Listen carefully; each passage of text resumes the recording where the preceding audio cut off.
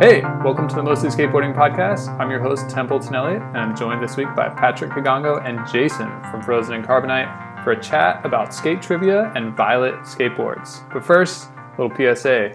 On November 10th, Patrick will be skating from Venice to Dogtown in Santa Monica and back to raise money for the Hailed Hunter Foundation as part of their 14th annual Bridge Run. Details and a donation link will be in the show notes. This Sunday, November 7th, friend of the show Gordon Eckler is releasing his skate trivia game into the world. So we had to get Gordon on the show and quiz him on some skate nerdery. So Gordon, first off, tell us about skate trivia. Skate trivia is a pocket-sized printed game that was published by Ginkgo Press. It's a project I started a really, really long time ago. We've been friends for a long time, and I know that this project has been going on for a long time, and it went through a bunch of kind of ideas. At one point, I think it was going to be an app or something. So how did you settle on a card game as the final form factor for skate trivia? Okay, yeah. So in like 2010, I was actively trying to make it into an app. And I was meeting with companies and we were trying to find a way to put it out for free and paid for by advertisers. And then I just wasn't able to get it up off the ground. At that point, I've been writing trivia questions just on the side for probably 10 years at that point, maybe 10 years plus. So then it ended up in a box and just wasn't really going anywhere. And then I went into the world of working as a full-time graphic designer and then an art director. And in 2020, when I decided to break away from my full-time job and start my own design studio, which I started in 2020 called Plaid Again. Part of me leaving and going out on my own, in my original business plan, I was like, I want to figure out what to do with the skate trivia. So I started doing research into publishers because like, maybe I'll just publish it as a book. And Ginkgo was actually my first choice because I just looked at my bookshelf and I already had so much content that was already published by Ginkgo about skateboarding. So I saw on their website that they took unsolicited proposals. So you didn't need to have like a agent to be able to send a proposal or request one. So I put it together. I designed like 15 pages of what could be a book and I pitched it to them along with, a history of me and just like how long I've been working on it and just some like rando facts. And to my shock, they actually got back to me in record time. It only took like 3 days. And the guy that runs the publisher called me himself and he said, we want to talk. Like, we're excited about this idea. We really want to do it. But what would you think about it being a card game? I said, oh, well, I'm down. I just wanted there's a few things about it that are really important to me. And one being that it's got to be travel size. I don't want to do some big, like a big heavy thing that you have to be over at your friend's house and like all sit around a table because skateboarders just don't do that. That's not going to happen. Like, I want it to be something you could throw in your backpack and take on a road trip, like that's possible. He's like, so then it was their idea that we make it pretty much pocket size and we put out about 250 questions at a time. So the box it comes inside a box and it comes with a booklet, 50 cards, and we had a little bit of money left over, so we included a sticker too. And on the 50 cards, we were able to get 250 questions. So each volume will have 250 on it. Nice. That should keep people busy on their next skate trip. Absolutely. Thinking about that portability, what's the kind of situation? Would it be hanging out after a session in the van? What are some other times that a bunch of skaters could get together and do this trivia game and really like get into it? When I was putting it together, I was envisioning just a bunch of skate rats hanging out at a skate shop because we've all been there. I've been in 15-passenger vans filled with dudes. We're just killing time going state to state. I've been in skate houses where it was raining outside. We were just kicking it. And so there's numerous times because there isn't like a start or a finish. There isn't there's no point system. It's just trivia that you can just like test your friends on. And I've sent out a few copies of the game because I got a small pile of copies that I haven't got my full shipment yet, but I got a small air freighted bundle that I sent some out to some friends. And already people have been kind of sending it to me where like one person already took it on a trip where he was just going on a short trip. And then others, they're just like at work with their friends or just whenever, like whenever you're killing time and you're just with some friends, like it's It's just, it really, like, it was just something to kill time. And actually that goes to the reason why we started working on it in the first place, which was back in the late 90s. We were driving from Maryland up to Southern Pennsylvania a lot because skate parks back then were they were pretty far, the distance between each other. And we would go all the way up to Lancaster and skate at Spunk. And then after Spunk either closed or moved, there was another park up there called Moore. And we'd always just load a car. Everybody would throw down $5 in gas. And then we would just go, and like whoever had a car that seemed like it would make it there and back. And me and my really, really good friend at the time, Brian Ball, we were just trying to kill time in the car because it was 2 hours there, 2 hours back. So we got a 4-hour car ride just so we could skate because it was either really cold or raining, or we just wanted to skate a good mirror in. And so we're trying to kill time. So what he started doing is, and I believe Brian started doing it first, he started coming up with skate trivia questions in his head, and we were writing them down in these spiral notebooks. So then I started doing it too, just so I could go toe to toe with him. And then after, I don't know, probably a whole winter of doing that, that's when the very first time we thought about, because I had this spiral notebook and it had, some of the questions suck, but some of them were actually pretty good. So that was the first time we actually started working on actually writing skate trivia questions. And that was probably like 1998. So this has been a long time in the making. And I got to ask about sourcing for those questions, because especially in the 90s where there was a lot of changes in the industry, but however, news traveled slower than it does now. An example of this being that 411 Grapevine, where you've got Keenan Milton skating the HP rail, and Sal Barbier says, Keenan Milton is on plan B. Now, is that something, like, how did you source the questions in such a way that you could anticipate some of those discrepancies? Or, because I imagine that there's some questions here that, maybe they won't start a fight, but somebody might just throw the whole deck in the air out of frustration. Right. Well, I've always been prepared for the backlash from any group of skateboarders, right? Because if they're going to hate, they're going to hate. But you said something pretty important, which was that, like, information was a lot harder to come by in the late 90s, right? Like, the internet existed, but there really wasn't much on it about skateboarding. And as far as books and documentaries, there was virtually nothing. So that's why it was such a slow grind for a long time, because I was writing stuff based on like videos I had or mags I had. But it wasn't until I moved to San Francisco in 2004 and I started to meet people, because I was writing for companies at the time, and I started to meet photographers and meet other team writers. So I would start asking them stuff, just, I'm just making conversation, but I was also taking notes the whole time, like literally taking notes. And I started to hear these like stories. Like, I would go shoot photos with Bryce Knights. I ended up around like all the deluxe team riders numerous times. And, we would just be shooting the shit. So I picked up a lot that way. And then come the 2000s, and it was just like an absolute rain of documentaries, one after another. The Hosoi documentary, the Gator documentary, they were just one after another. And then now with different blogs, podcasts, this being one of them, it's never been easier to write content, at least trivia. And then when I first started, probably for the first like 5 or 6 years, actually maybe like 10, like the first like 10 years I was writing content, I set myself a standard that I wanted. It had to have been either in a video or in publication of some kind for it to be a question that I could use. Like, I would hear a story from somebody and like, that's great, but like no one would ever know that. And then I changed my thinking on that completely. And now, as long as it's definitely true, I can make a question about it. Because if it's really, really hard, but it's really good, it's just good trivia, I'll just make it multiple choice. Because I'm totally okay with some of them being like expert level hard. Definitely when some of them are just funny or just too good to pass up. Biggest wow factor piece of trivia that you sourced? Do you consider this a giveaway? Like, what's something you're just like, dang, I didn't even know that? Okay, so I was introduced to Ed Templeton via email from Mark Whiteley. And I was emailing with Ed, and Ed gave me like numerous things that were unbelievably good. So good, where I was like, Ed, are you sure I can make a question about this? And he was like, no, that's not for publication. And I was like, dude, so you're telling me stuff like, and he was like, yeah, sorry about that. You can't say that. So I actually have a list of things where they're really good, but I can't use them. I can't say them.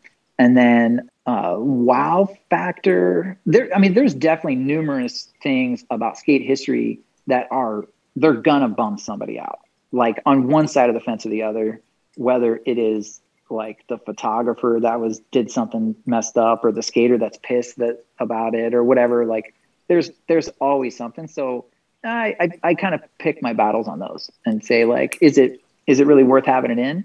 And then now that each volume only has 250 questions, like now I can be much more choosy, and I can whittle it down to the final 250 of the next volume, and then I either push it out for a later volume, or I may end up never even using it. Gordon, there are several places around the country, probably around the world, do skate trivia nights at bars, bar trivia with a skate theme. Did you ever go down that road or play MC bar trivia, or think about, doing a skate trivia night somewhere? I actually had a conversation. I don't even know if they remember, but I had filmed numerous times with Laban and Ted when they had different fuel shows. Right. And I had a conversation with them because I was on their show, or actually numerous shows of theirs, a few times. And we had kind of like pitched around the idea of incorporating skate trivia somehow. But at that time I was like, well, if I can get this app out, we'll see. So since it didn't really become like an actual product or something I could actually show to people and be like, hey, look, I finally made this thing, until just recently. But I did look into the legal behind calling it skate trivia. And I was like, oh, for sure. There's different bar nights. There's different, there's just a lot behind skate trivia. And I follow all of them. Like there's a lot of them that are like just straight up just Instagram handles. And then there's some that are bar nights. The big bar night that I actually always see posted, I think it's in Brooklyn, which right. I've only been to Brooklyn one time, and I was there for like 2 days. So I'm clearly not like popping in for that. But yeah, I follow all of them. But really I was like, look, if I put out this deck, and I keep putting out these decks of cards, they could just use the questions at those things if they wanted to, really. At least that's the way I thought about it. Yeah, absolutely. And what are the rules? Like, how does someone win skate trivia? So there is no win. There is a rules card that comes with it, but the rules are like, basically these are suggestions we have for you. Right. Or one thing that kind of made its way in from when I was doing the app is, when I was doing the app, I looked at other trivia games, or when I was attempting to make one, I looked at other trivia games, and the things that really bugged me were that there was like a timer, and it was always very prevalent, and it's like ticking down on you, and you only have 10 seconds to come up with the answer for this. When that isn't really how we played when we originally started. Like, I'm going to read a question in the car. We're really doing it just to kill time. And you can take 10 minutes if you want. And then also, Who Wants to Be a Millionaire was really big on TV at the time. So we incorporated those like lifelines. You guys remember that show? Oh yeah. Yeah. With my boy Regis. Regis the God. Regis the God. Okay. Right. So we incorporated his lifelines when and again, this is like us packed into like a Honda Civic driving for 2 hours to go skate something. So we incorporated those. So the lifelines where you could phone a friend, or you could do 50-50. And 50-50 only works if it's multiple choice, right? But the phone a friend we've been using for 20 years now. Like, pretty much, like, if you can't come up with it, all right, you got 2 minutes. You got to get one homie on the phone, and you can ask them, and it's got to be on speakerphone. It's always funny. It's like the whole car is like dying laughing. The person you call has no idea what the hell is going on. Like, it's super funny. So we incorporated those, and that was really fun. But there's no point system. We in the game, the two suggestions I give is, I said there is no like way to win, but that doesn't mean that there could be a reward. For instance, you get 5 in a row correct, you could get free grip at the shop, or you get like 5 wrong in a row and you got to clean the car at the next gas up.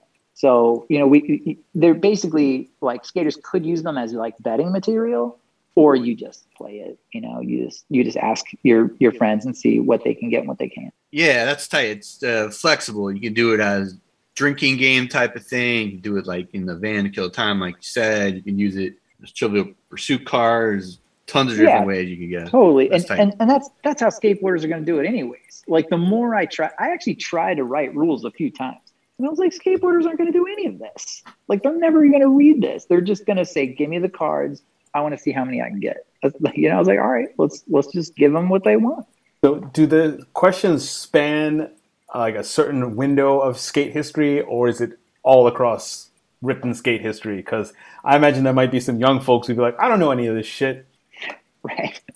Well, I'll tell you right now, like V1 skews way older because I started working on the game so long ago that I just took 250 questions. But after V1, moving into V2, I'm aging it way down, like way down. So, and yes, it does. Like the idea was that it doesn't matter if there's like young kids or older dudes all playing in the same car or in the same group.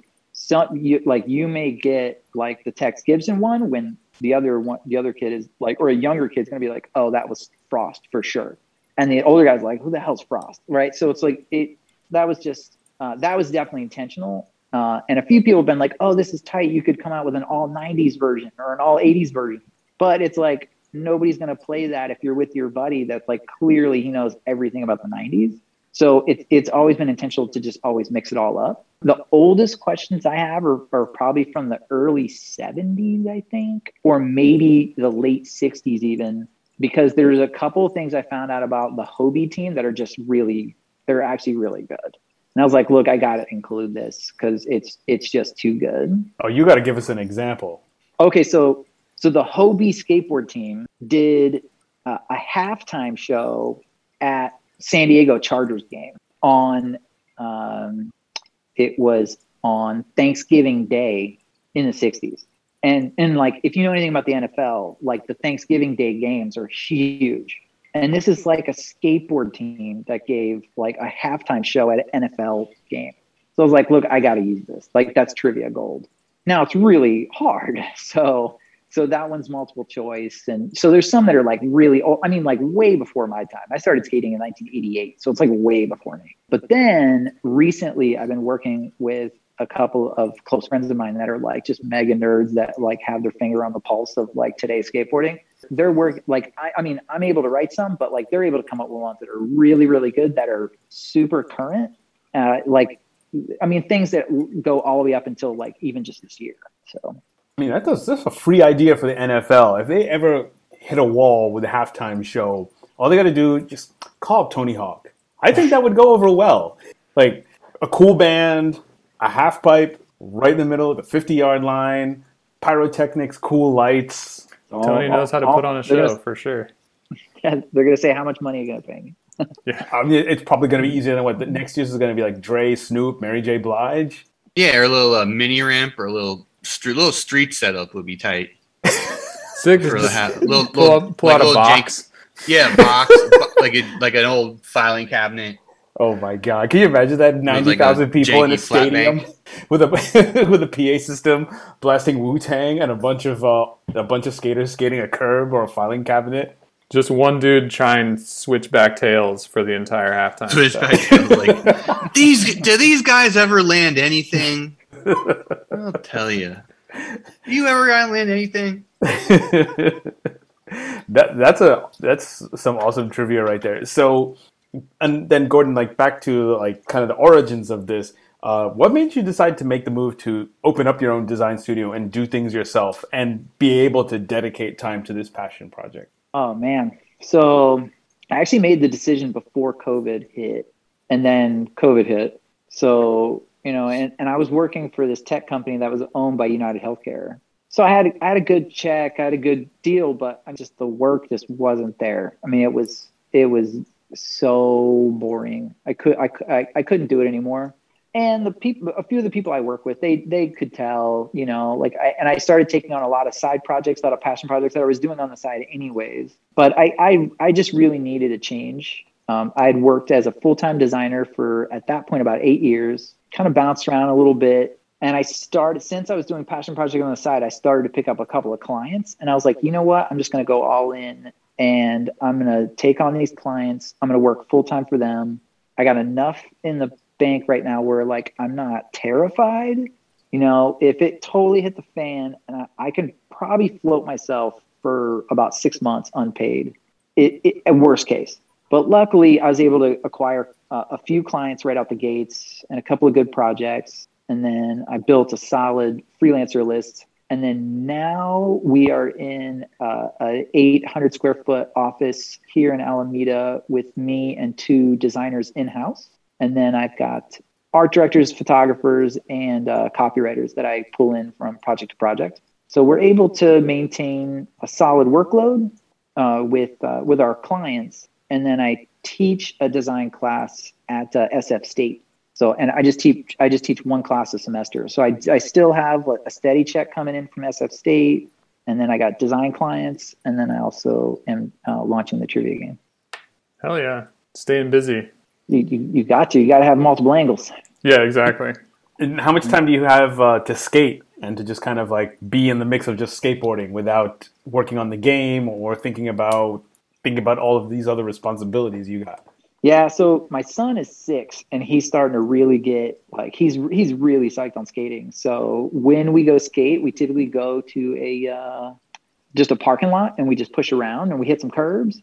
But we just last weekend linked up with my buddy Benny and my buddy Josh, and they actually showed me this really amazing ledge spot that's here that I live on this island, and I didn't even know it was there. And so now there's this like really sick ledge spot that's like right around the corner. So we're going to start hitting that. But yeah, when I go skate, pretty much it's normally like I get to skate one of the weekend days where I can actually go and like skate something and do tricks. I'm not just like trying to like push to the store and back. And just for the listeners, Gordon is a Stone Cold Ripper who was sponsored by Creature. Did you ride for Consolidated?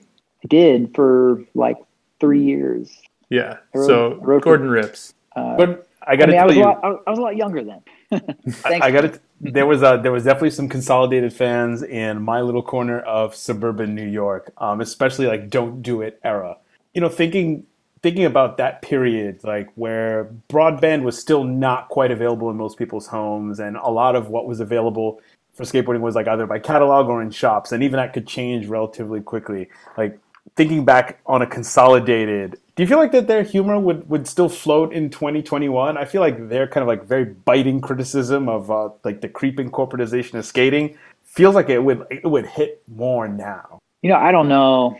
It's like when they first started, like first started, when they broke away from Berto worked at NHS, which is like Santa Cruz and Creature and Speed Wheels. And a few of the riders came from SMA, one being Alan Peterson, and then they convinced Jason Jesse to leave Santa Cruz, and all of them, that's when they started Consolidated. And I want to say it's the first ad or one of the first ads, but the ad just says, what if you started a skateboard company with some of your best friends? And like, that was their first ad, which it was just really cool when it first started. And they were just like, we just want to do whatever we want to do. But then, yeah, Berto got like real political, and but if you've ever met him, if you know him, like he'll never change. Like Berto is who he is. He's really, really funny. He's actually a really, really awesome guy. And when I rode for the company was run by Berto and Letitia. And Jason Jesse was around when I was on Flow, but then I flew out to California and he dipped and he just disappeared. And that's when he left to start, I think, Auto Modown. And but that's the first time I met the other team riders. And everybody, I mean, they were all cool, you know, but I was just like this lone kid from Maryland. And I was talking to Jason Jesse when I first got on, so none of them knew who I was. I was just this dude that just showed up one day, and they didn't even know I was getting boards. But then they were like, yeah, let's just start skating. And they just kept flowing me boards. And I ended up skating for the company for a couple of years. It ended up being really good. Their humor has gone through a lot of different things, like, because when Todd was doing graphics versus when Berto was kind of like art directing more after Todd left, like the humor just, it it really changed from era to era depending on who was working there. I'm thinking like mostly like that sweet spot of the don't do it era. But again, like I have, at least then, I never saw Consolidated, never saw Creature, never saw Scarecrow.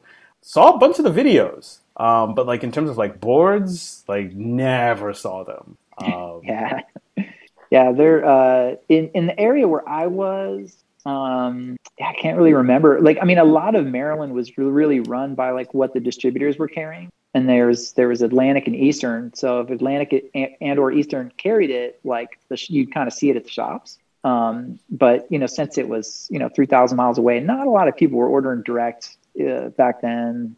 Not that I know of. I don't really know a lot of the politics from when I was a kid, but you didn't really see them around much. I sent them a Sponsor Me tape when I was in college. I was in college when I sent them a Sponsor Me tape, and it was like a VHS tape. Like I mailed them a VHS tape, and Jason, I got Jason Jesse on the phone, and he just wanted to talk about music.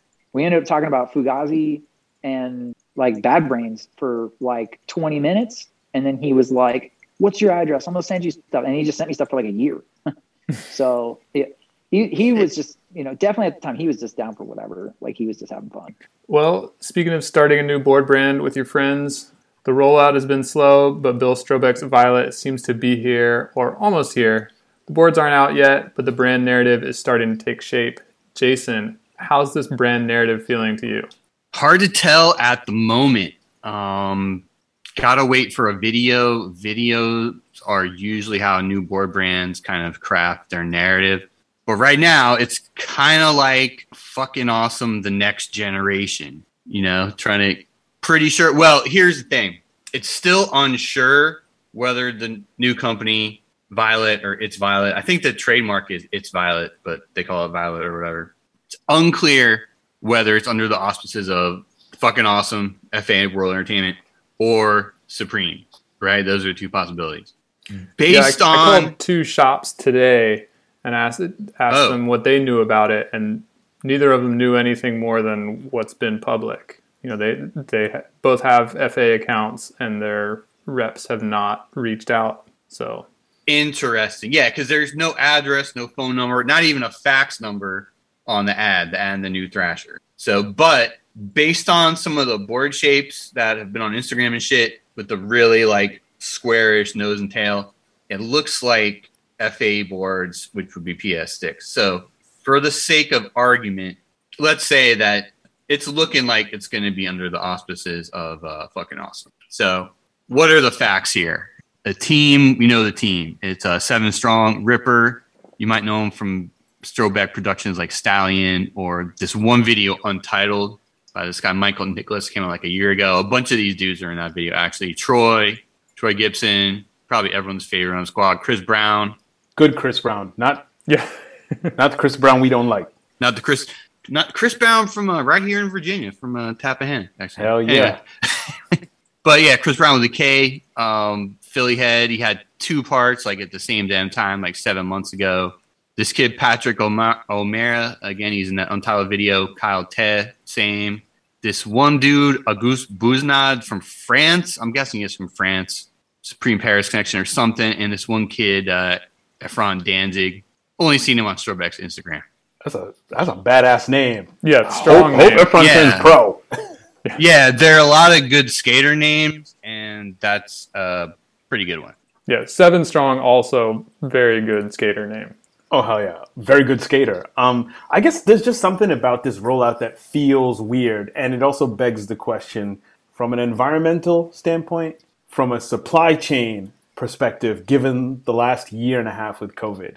Does skateboarding need another hard goods brand? Seriously. I think it's fine. I think, there's a certain pie of skateboarding, only a certain number of boards are going to get bought every year. So they're just taking market share from everybody else. And I kind of think new brands are cool and good, and old brands are kind of like, they kind of been around too long. So I'm happy for Violet, and I'd be happy for some other legacy brand to go away or fade away.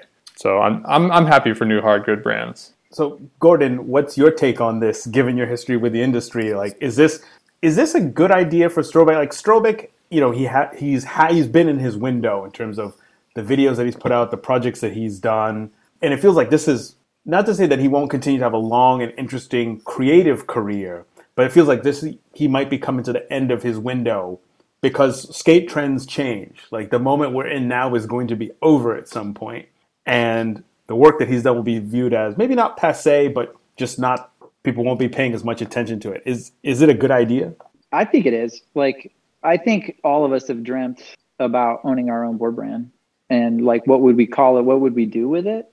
I also know a lot of people that were not getting any younger and being in the van and doing the grind and out filming, shooting photos. I mean, some people are timeless and I don't think they're ever going to stop shooting photos or filming. Filming taxes your body. So for sure, like, I mean, you got to have another plan eventually, I would think.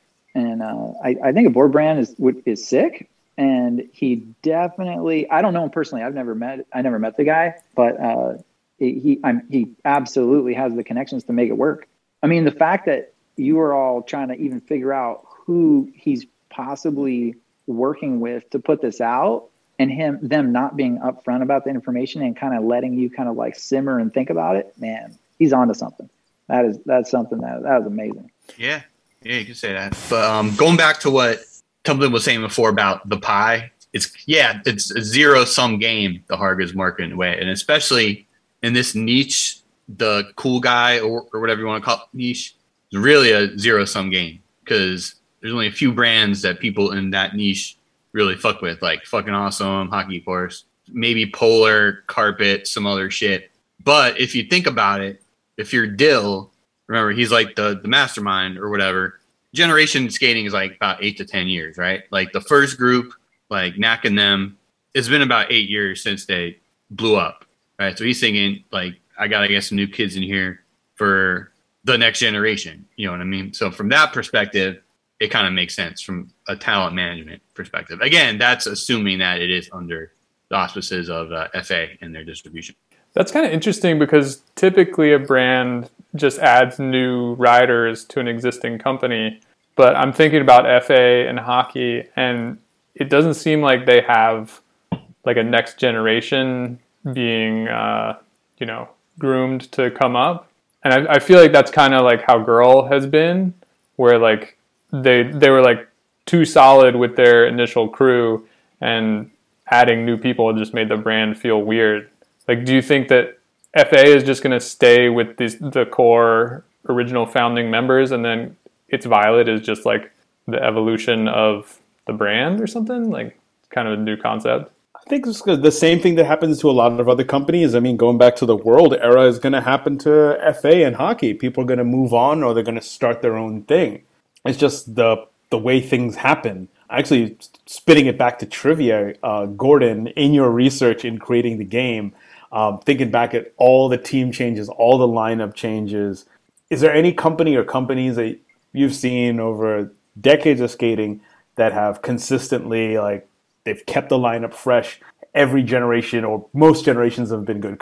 That type of consistency is hard, and even sports teams can't maintain it, and definitely not skate teams. Like, is there any company or suite of companies that's been able to hold it down consistently, bringing up a new generation, just making us like, damn, when are they ever going to fall off? Yeah, I mean, first one that comes to mind is Toy Machine, because if you, like, I don't know if you've ever even seen the first Toy Machine video, but it's Jerry Fowler and Ethan Fowler. And, well, I mean, like, it is night and day versus, like, the heavy metal video versus... And then you go to Welcome to Hell, it changes that, like, it's not a big difference, like, as far as stylistically, but then jump off a building, you got a completely different team. I don't think there's any, but maybe BA is in that. I can't remember. But then, building? Yeah. Yeah. So, okay. So, but pretty much it's heavy turn over from the first video to their third video to the fourth video. And then when they put out, I saw a Vaccine when they first came out, and I think the Leo is the only one that I recognize, maybe. But in the time of which when they came out, they were so good. And then and talking specifically board brands, You see, I'm trying to think of another one that has like consistently just like through the years put out like, or that the team has turned over and they've been able to hold it together. I feel like Alien has done a pretty good job of that. You know, Yeah. like their brand is so strong they can like switch people in and out, and it's not so jarring. Yeah, because there's like a style that kind of came with it. Like there's somebody that like, oh, he fits with Alien, you know, like, Right. and you know, same with Toy and same with a lot of them. Foundation, San Francisco brand, like Deluxe or in all Deluxe teams, they really like the people that stay on them. They really have longevity. You know, you think about like Huff was on Real forever. Booznitz on forever. I don't know if he ever had another board sponsor. I mean, they have heavy turnover, but they always have those like rocks that have been there for a long time. Oh yeah, Real 100%. And like they keep bringing kids up, like that Jack Olson kid, whoever, Zion. Yeah, Zion, like I Shot, forget about it, you know, Skater of the Year every year. So yeah, I mean, they've definitely brought kids. They definitely have like a farm system. Yeah, they do. But they also cut people once they know that they don't, like, you don't fit or it's not working out. Like, you get your walking papers pretty quick. They kicked the dude off the team because he ironed his t-shirts. They did. But he brought an iron with him on tour, and they were like, "What are you doing?" They kicked him off when they were in Colorado. Is that in the trivia game? Yeah, they did. I think his name was Curtis. Well, there was a whole article on it. There was a one-page article on it in Skateboarder magazine, and Jason Ferris was like, dude, this kid, he's got to go. Actually, so Jim is somebody I met with very early on with the trivia game, and when I was trying to make it an app, and he was very interested in the idea behind it and everything. And he went so far as, so there's 5 people who helped me that early on that they actually reviewed over 200 questions each to validate them. And it was a twofold. It was part of like, hey, I actually have the content, and could you tell me if it's right or wrong? And do you have any feedback for me? And I selected 5 people. And it was Jim Thiebaud, Lance Mountain, Aaron Menza, Bryce Knights, and Mark Whiteley. And all of them did it. And yeah, Jim reviewed it was definitely over 180 questions, which is crazy because I would never do that now. Like now when I send people questions, I send them maybe 2. And then sometimes they get back to me about 1. But those dudes and it's crazy. So to get Lance Mountain to review questions, I sent them to Whiteley, and Whiteley emailed them, and then Lance got back to Whiteley, and Whiteley got back to me. And so he marked up a PDF with like notes, and he marked it up with notes. Like he made some of the questions way harder. And I was like, dude, Lance Mountain is the best, dude. That's a hell of a QA team because dude, it was amazing. Yeah, no shit, damn. I went to one of those trivia nights a few years back with a bunch of buddies on one of my group chats. Shout out, I Like Skateboarding. And we went to that bar Black in Hollywood. And we figured, okay, we have a decent amount of knowledge between us. We came in 6 out of, I think, of 10 or 11 teams. The winners, Aaron Meza was on that team. And, they bodied it. It was terrifying. I remember running up to him afterwards and be like, dog, I mean, I know you guys are all industry, but how do you know so much? It got the challenge questions were impossible. I mean, I think they got a near perfect score. So you picked a great one. Yeah, he was I believe he's the editor in chief of Skateboarder magazine. Yeah, that's what I was going to say. Like you can't get that position without being a full on skate nerd. Yeah. Plus he grew up like an EMB rat. Dude, he was he saw it. And then he saw it on the street, and then he went into the industry and saw it in the industry. That dude, he knows.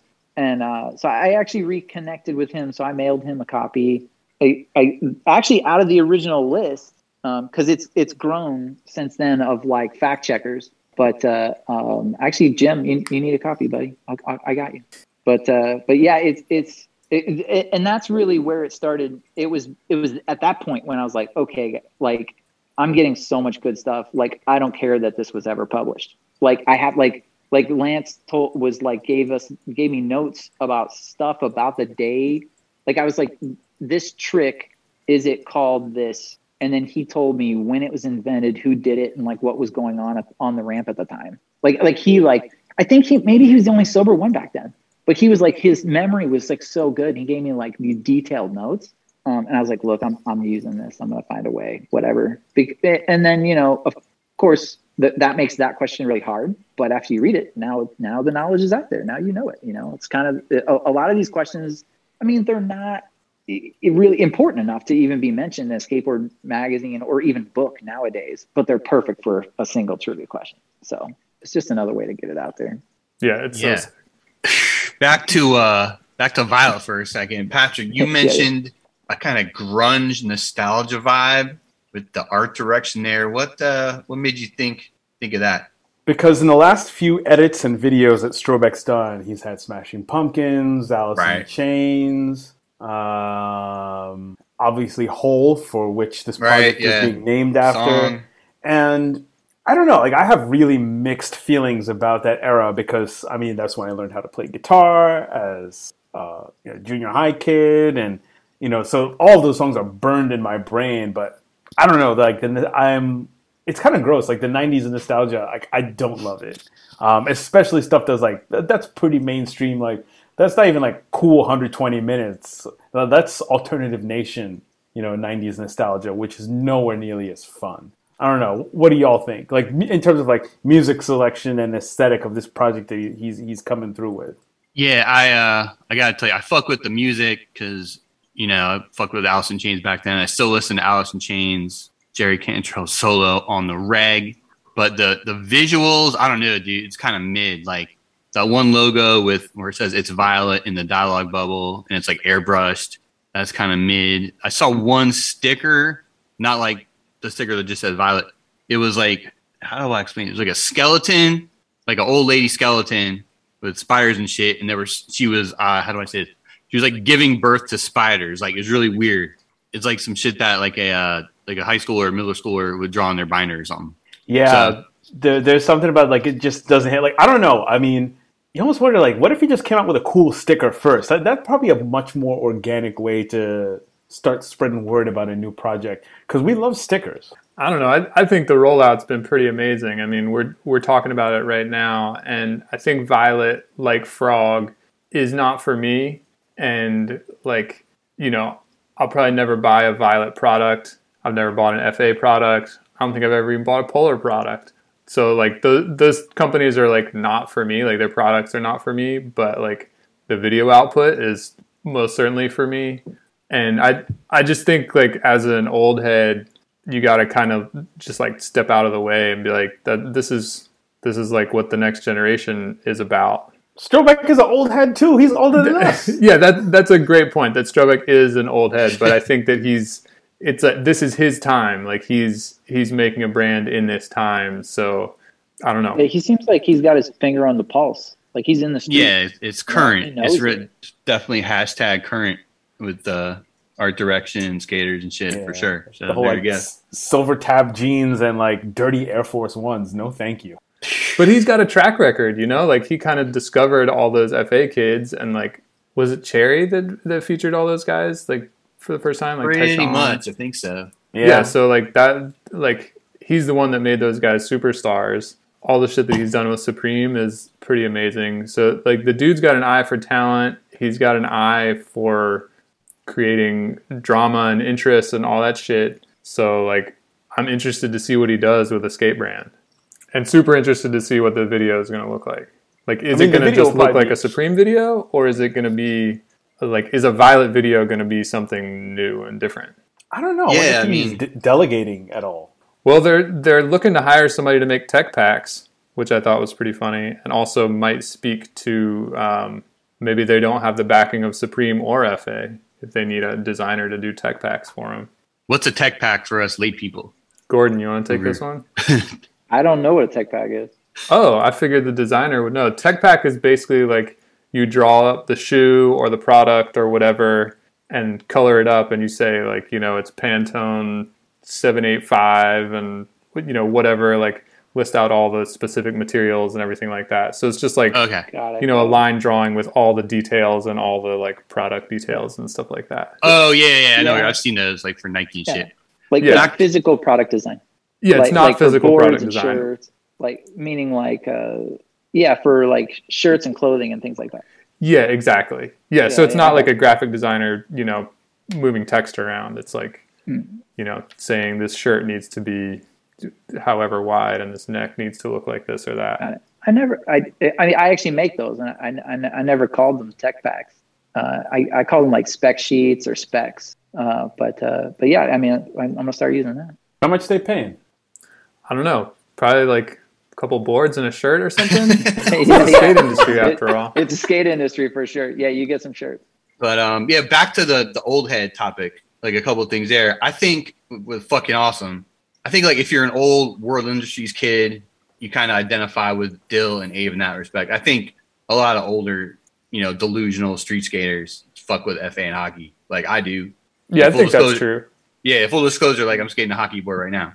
But and yeah, I mean, Bill is, you know, definitely in that age range too. Like he's definitely like a questionable era kid, you know, like a World Industries kid. And interestingly enough, like I don't know if the brand is officially called It's Violet or just Violet again, but if you look at the second Plan B ad, the first one had all the names and it said, you know, 5 out of these 12 skaters are going to leave their sponsor to start a new company. The second one had a bunch of them crossed out and just, you know, Mike Carroll, Danny Way, Sean Sheffy remaining.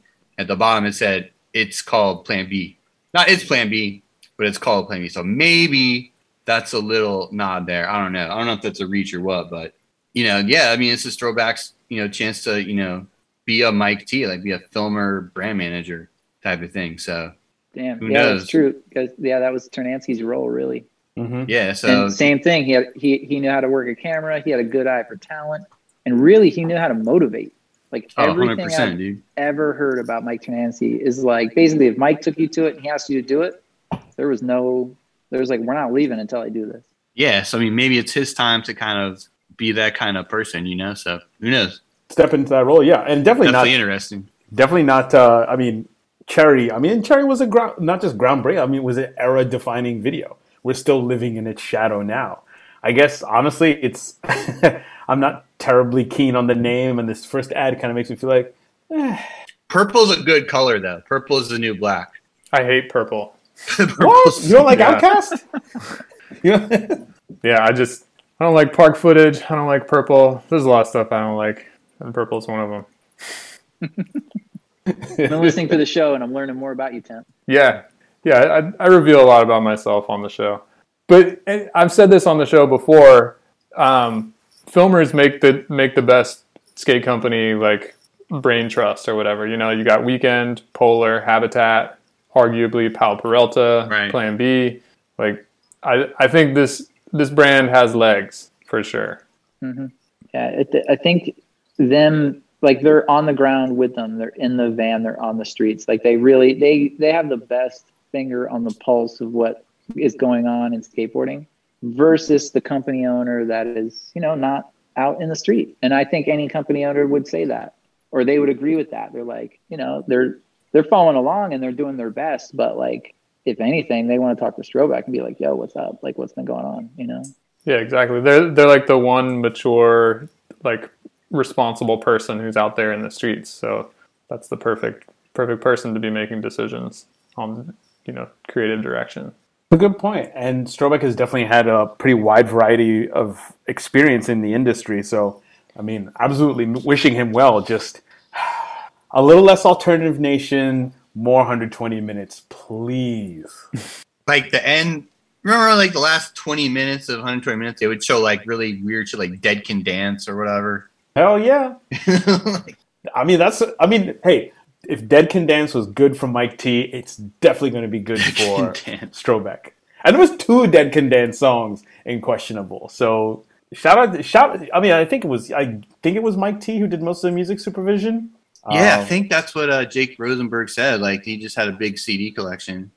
Like that's impressive. Like Or to go from Dead Can Dance to Primus, Maiden to Bad Brains and like weird kind of shitty era Bad Brains to all the Hyro stuff. I mean, it's impressive. And hopefully Strobeck can bring that kind of same energy and be and have great skaters who have got their finger on the pulse, who are on the cutting edge fashion-wise in terms of their presence and everything. It even feels like the skaters that they're slated to be on Violet are a little bit more remote than the kids who are on FA and hockey. You know what I'm saying? Like they're less present, in terms of social media.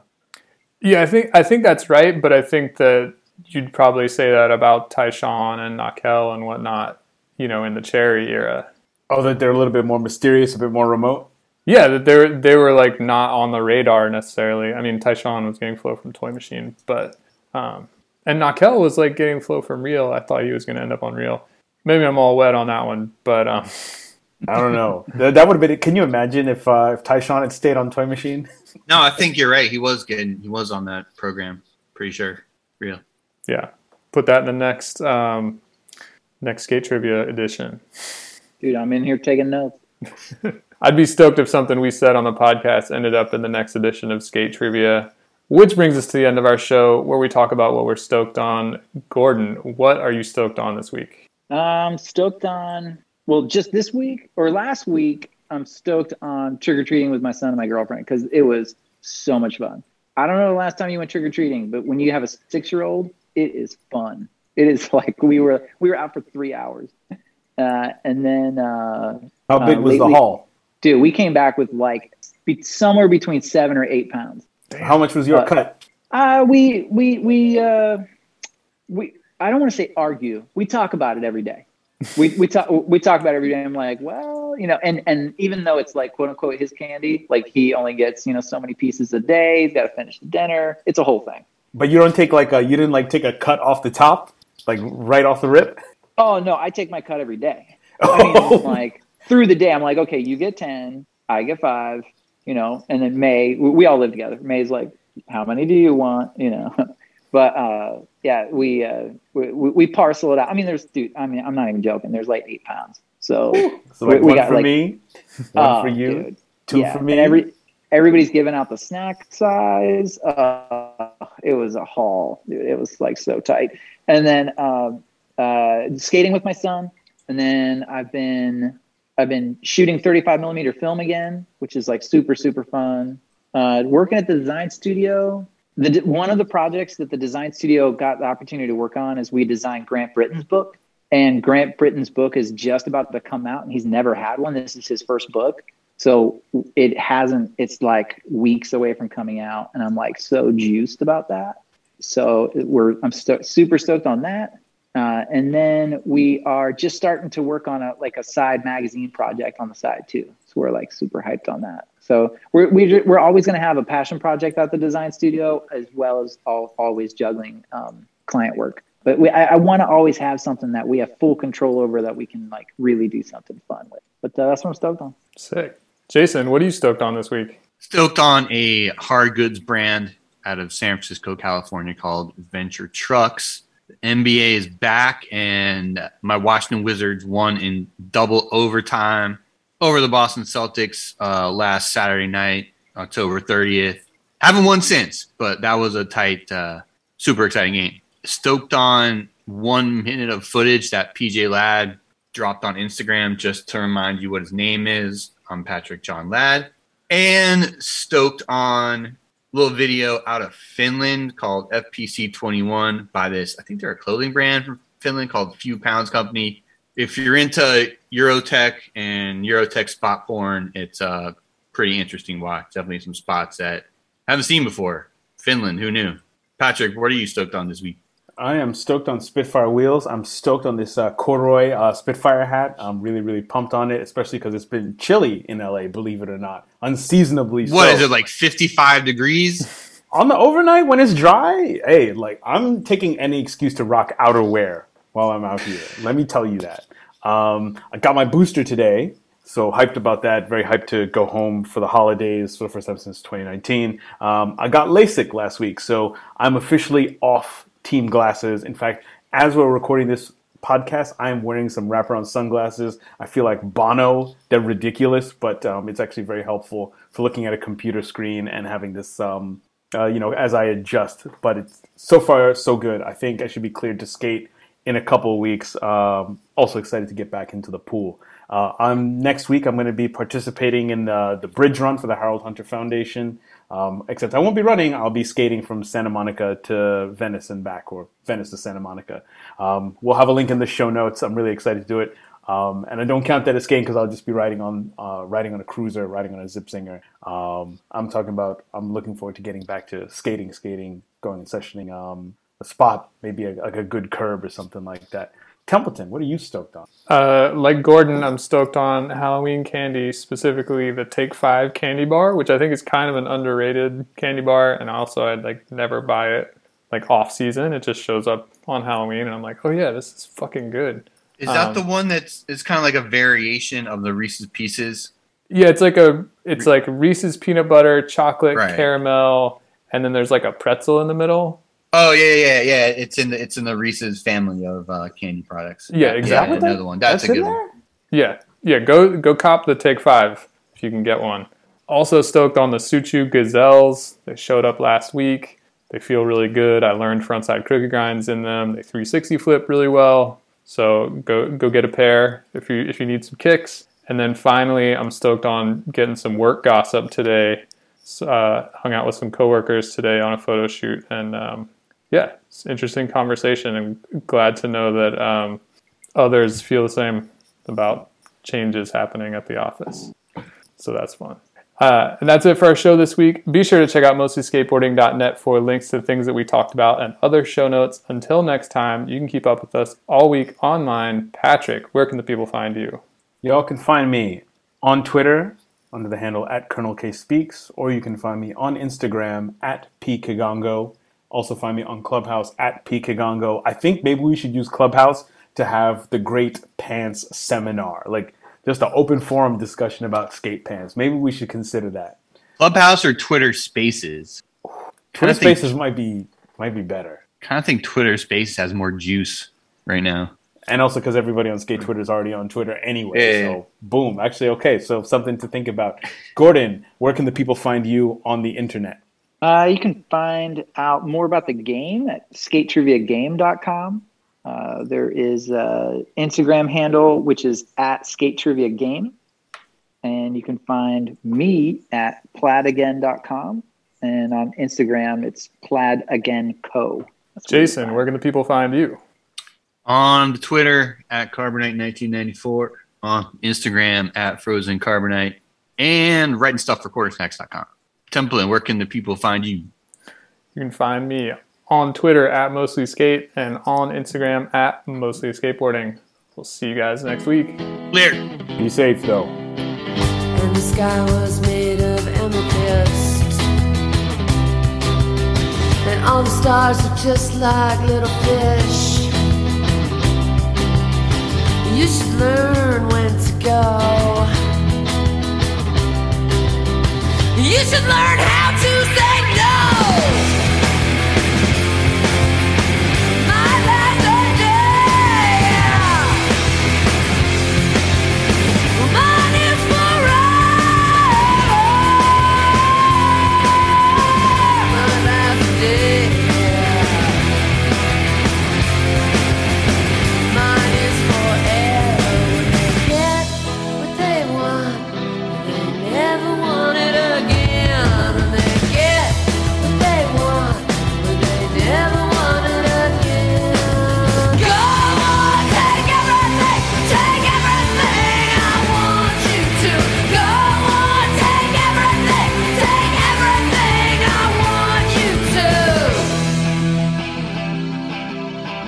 And the sky was all violet. One again, but violent, more violent. I'm the one.